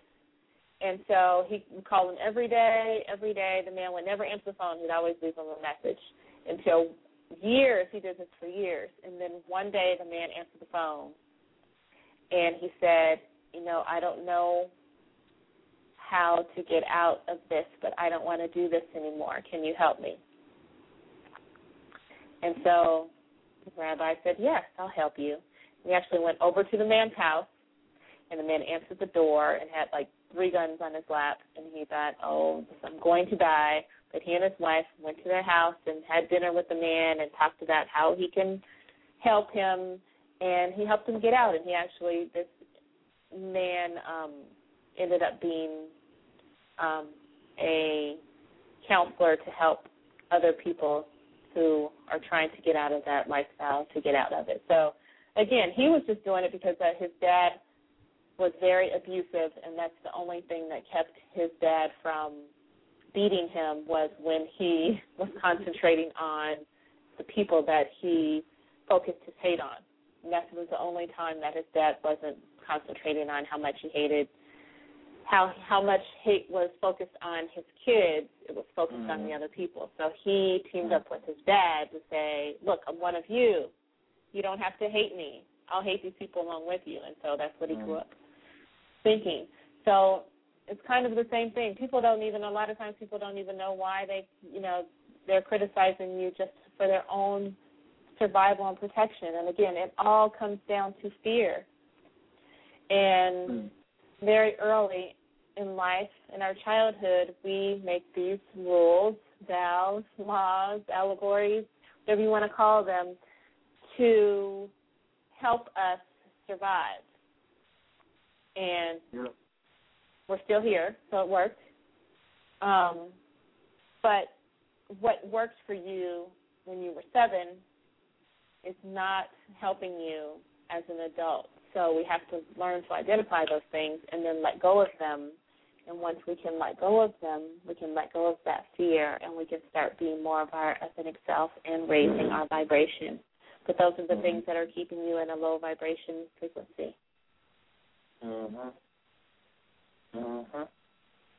Wow. Go, Nick.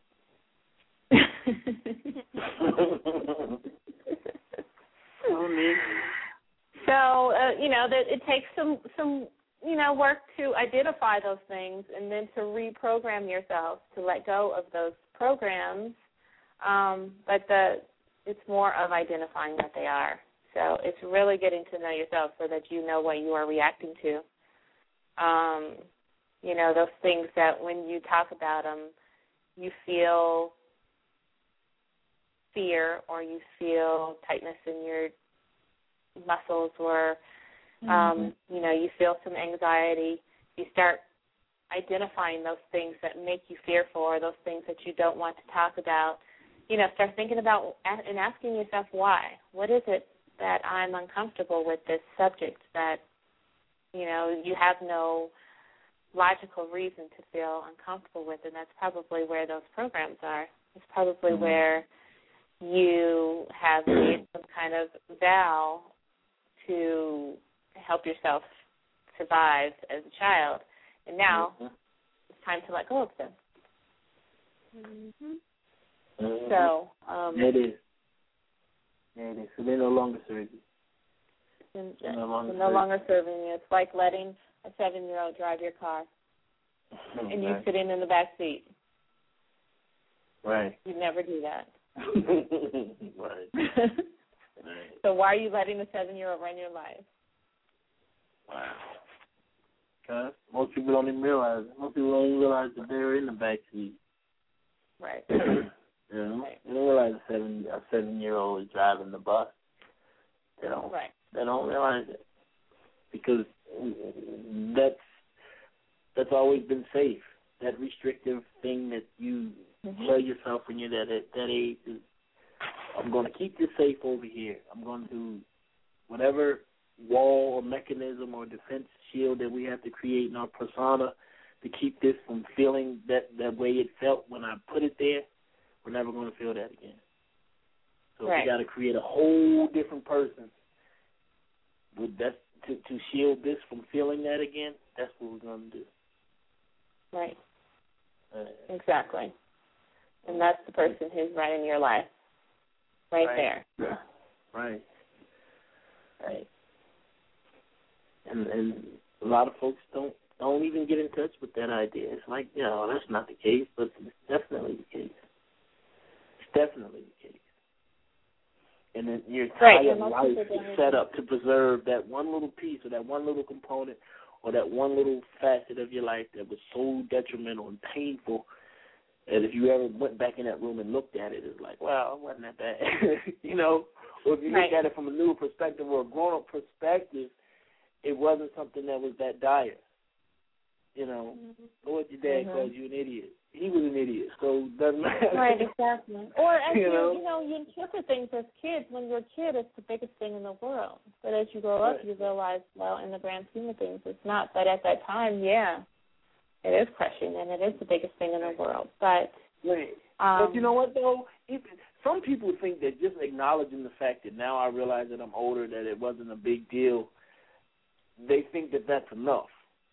You know what I'm saying? They think that just because they're now looking at it from a grown-up perspective or more trained or educated eyes, and they acknowledge that it happened, they think that that's enough.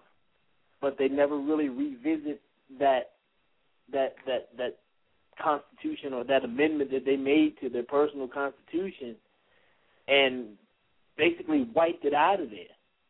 They observed the idea. They said, this was the case, but they don't do any internal work to remove it from, their psyche to where it's not an ongoing and a repetitive program that's continuing to run. So at that point, it just becomes like a pet. So then you're just taking care of it. Oh, yeah, I know I have this dog, and I'm going to take care of it and to give it a bath and brush it and feed it. Then you're just taking care of it. And you're just, I know it's there, and it's this thing that I have to carry around and take care of. And I'm going to, it becomes a pet at that point. You're not getting rid of it. You are a gigapet. Oh, Lord. Everybody on this phone had a gigapet. I never had a gigapet. I never had a gigapet. I remember, but I didn't have one. Never. I didn't understand the point. They were dumb to me. Man, I had a couple of them. One of them, I used to get up in the middle of the night to feed it, to keep it. Oh, my God. I had a little thing on my phone, which I couldn't let. I had the little, when they first started doing those pet things on the phone, I had a fish tank, and I couldn't let all the fish starve. So I used to have to get up in the middle of the night and feed my fish. Which I was like, as soon as this thing goes, I will never do this again. You cannot let my fish die. Right. Wow. Right. You create an attachment to them little things. Yeah, you do. You become responsible. And the longer that they stay with you, the longer the stronger the attachment. Exactly. And that's what people, and that goes right into people become attached to their pain. Yep. They got to keep feeding it, getting up in the middle. They got to keep feeding it, absolutely. Yep. Wow. Okay.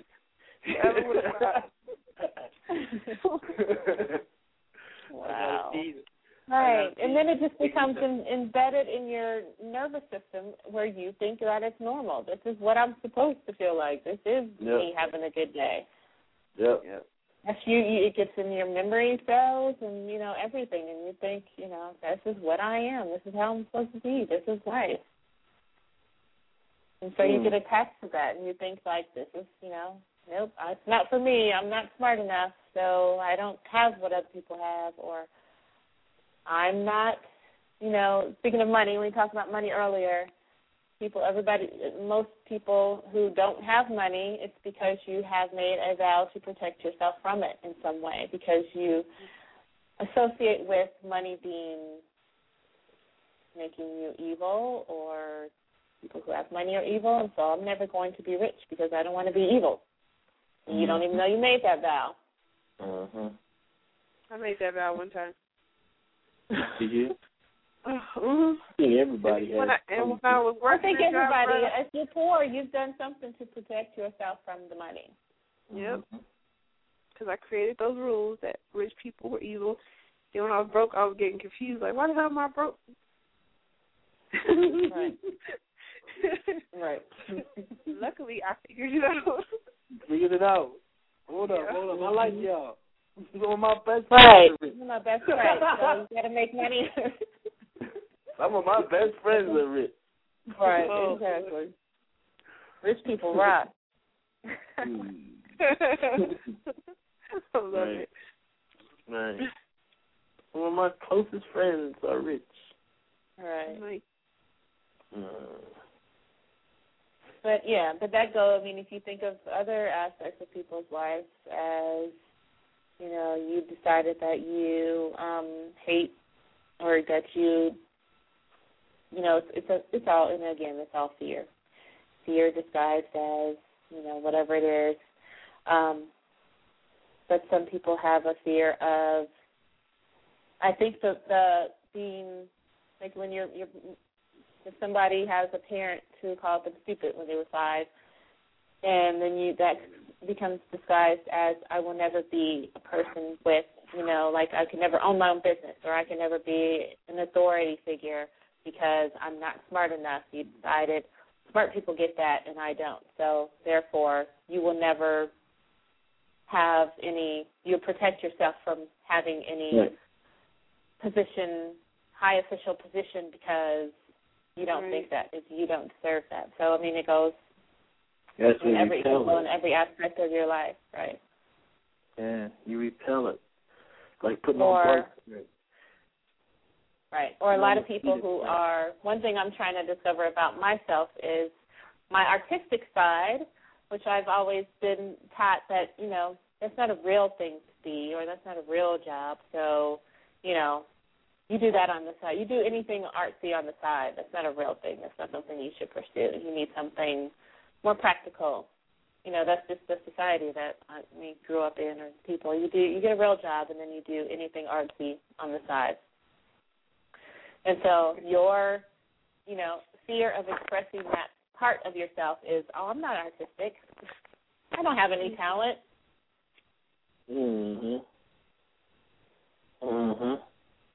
Wow.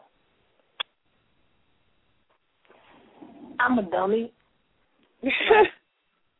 Right. I don't know no better. Right, exactly. And I'm thinking about all of the things that I've put myself in the way of, in terms of meeting a degree of success, only to step back away from it right at the very last moment. It's amazing how those definitions and those assignments and rules that we give ourselves as kids dictate the rest of your life until you do something about it. It's amazing. When you really look at it, it's like, wow, and you can see it. When you really find it and locate it, you can see exactly when you did it and the result of you doing it all through your life. Right. It's incredible. Right. Absolutely, when you discover what it is. And another one that I have, that I've developed growing up in my family, is a vow of obedience, where I'm not unable to use. I've grown up thinking that I can't use my voice, and I don't have my own personal power, and I just pretty much have to follow orders, do what I'm told, without question. And so now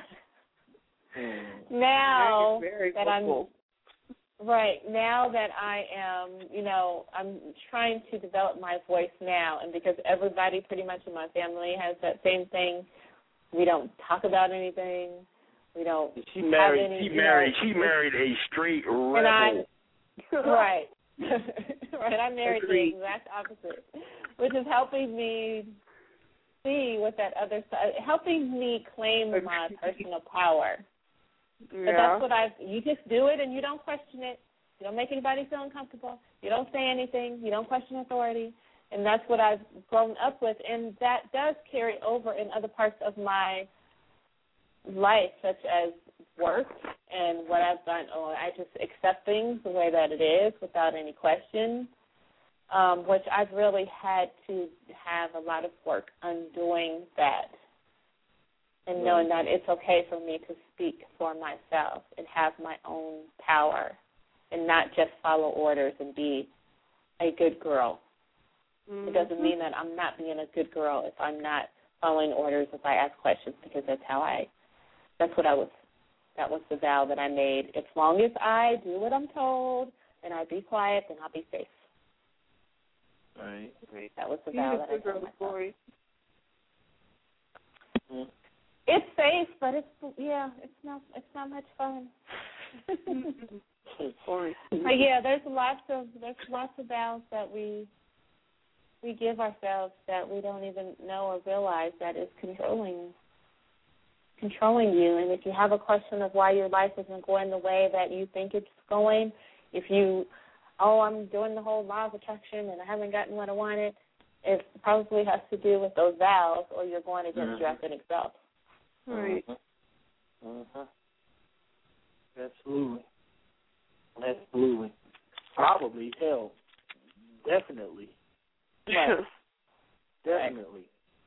Because all of that subconscious stuff, that trumps everything that we're saying in your immediate forefront. Everything that you're cognitive of and speak of, you can say all the right shit and say affirmations all day long, but until your subconscious buys into it, you ain't getting it. Right, exactly. Right. Until your beliefs match your thoughts, match your actions, then you can say all you want to, but what your subconscious beliefs you gotta line everything up. Yep. Everything's right.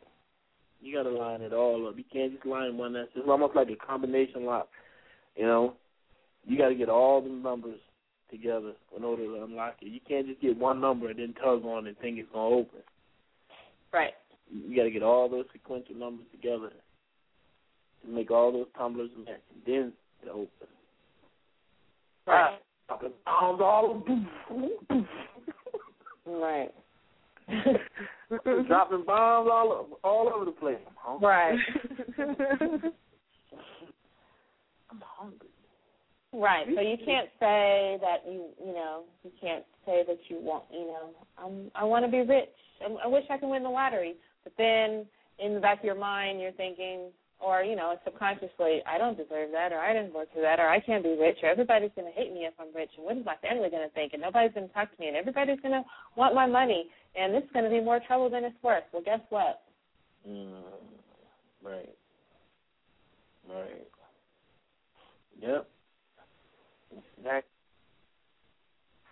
how it works. That's how it works.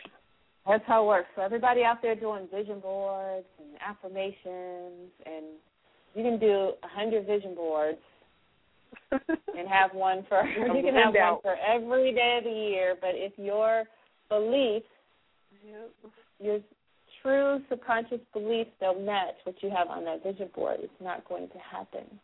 Right. Because you're protecting yourself from it. You're protecting yourself from it. You're like mosquitoes. You're a dream repellent. Right. Like skin so soft. They got our skin so soft with mosquito repellent. Wasn't skin so soft like a perfume or something? What was it? Like some?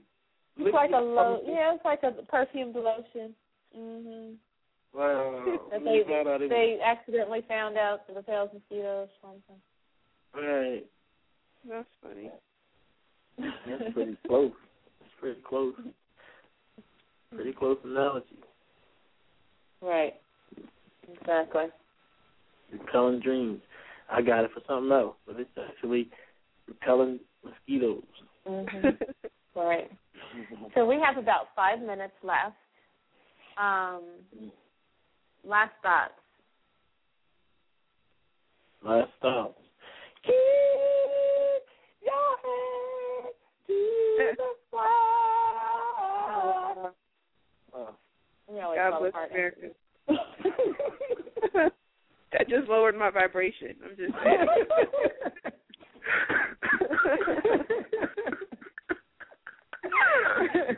Oh, wow. I need to go burn some sage. That was my last thought. I'm expressing myself. Oh, damn it. Okay. I like it, right. Bless your heart.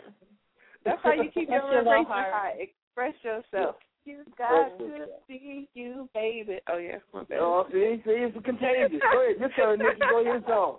Oh. Y'all don't want me to sing. That will. We don't want that vibration for you. Do the mini. Watch me using my creativity. Do the no, mini I can't sing because my family growing up told me that every time I open my mouth, I hurt people's ears, and so they didn't want me to sing. So now I have to do Minnie Riperton. Oh, so Lord. that you guys know that I am over. Get out. Go ahead. And this route.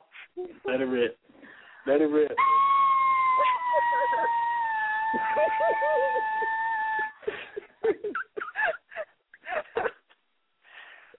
And here's my Mariah Carey. You went straight to the note. My Mariah Carey. Thank you. All right. That's all. Like a dog with his foot trapped and talking something. Help. Please help. Classic. Okay. Thanks for the laugh. Love. Okay, so last words are, if you want to raise your vibration, one of my suggestions would be, the first step is watch your self-talk, because that is what tell you what your beliefs are about yourself. Absolutely. And most of the time, if other people talk about you the way that you talk about yourself, you will not be friends with that person. So watch your self-talk, and it will tell you what you believe about yourself and what you need to work on. And then the next step to that is forgiveness. Whatever it is that you think that you dislike or don't approve of yourself, there are no mistakes. We just have lessons. No one is broken. You are whole. You are divine. You come from source just as much as anybody and everybody else. Nobody can be who you are. It is your job to be the most authentic you can be. So just forgive yourself. You had an experience and it's over. Live in the present. Stop rehashing the past and stop rehearsing the future, and just live in the present, which takes lots and lots of practice, because we're trained to never do that. And then just discover who your authentic self is. What would who are you without all the mask and the walls and the fear? That's who you should be. That's the person who you should present yourself as. And use other people as your mirrors. How do other people around you tell you about yourself? Nice. And how do they reflect your progress? So if you are working on yourself and there are people around you who are still bring out anger and fear in you, that is showing you where you are. And, how you handle criticism, how you deal with anger, how you deal with fear, that's all showing you where you are, where you're vibrating. So, those are my last words. And if at least one person don't think you an asshole, you ain't doing something right. Right, exactly. If you don't piss somebody off every single day, then every day you ain't doing something right. So, if you like this show and you enjoyed this topic, please rate us on iTunes or on Blog Talk Radio. Subscribe so that other people can find us. And please feel free to send us an email with comments, questions, send an email to blueclique@gmail.com. That's BLUECLIQUE. So thank you very much for joining us. We appreciate all of the callers and listeners and all of your input. And let us know if you have any show ideas, if you want to be part of the show. Anytime you're live, subscribe, because we don't have a regular time. So subscribe so that you will know when the next show is coming up. So thank you very much. And peace out. Can someone say goodbye? We'll go 6 seconds for bye. Bye. Good night. Peace. Deuces. All right. Holla.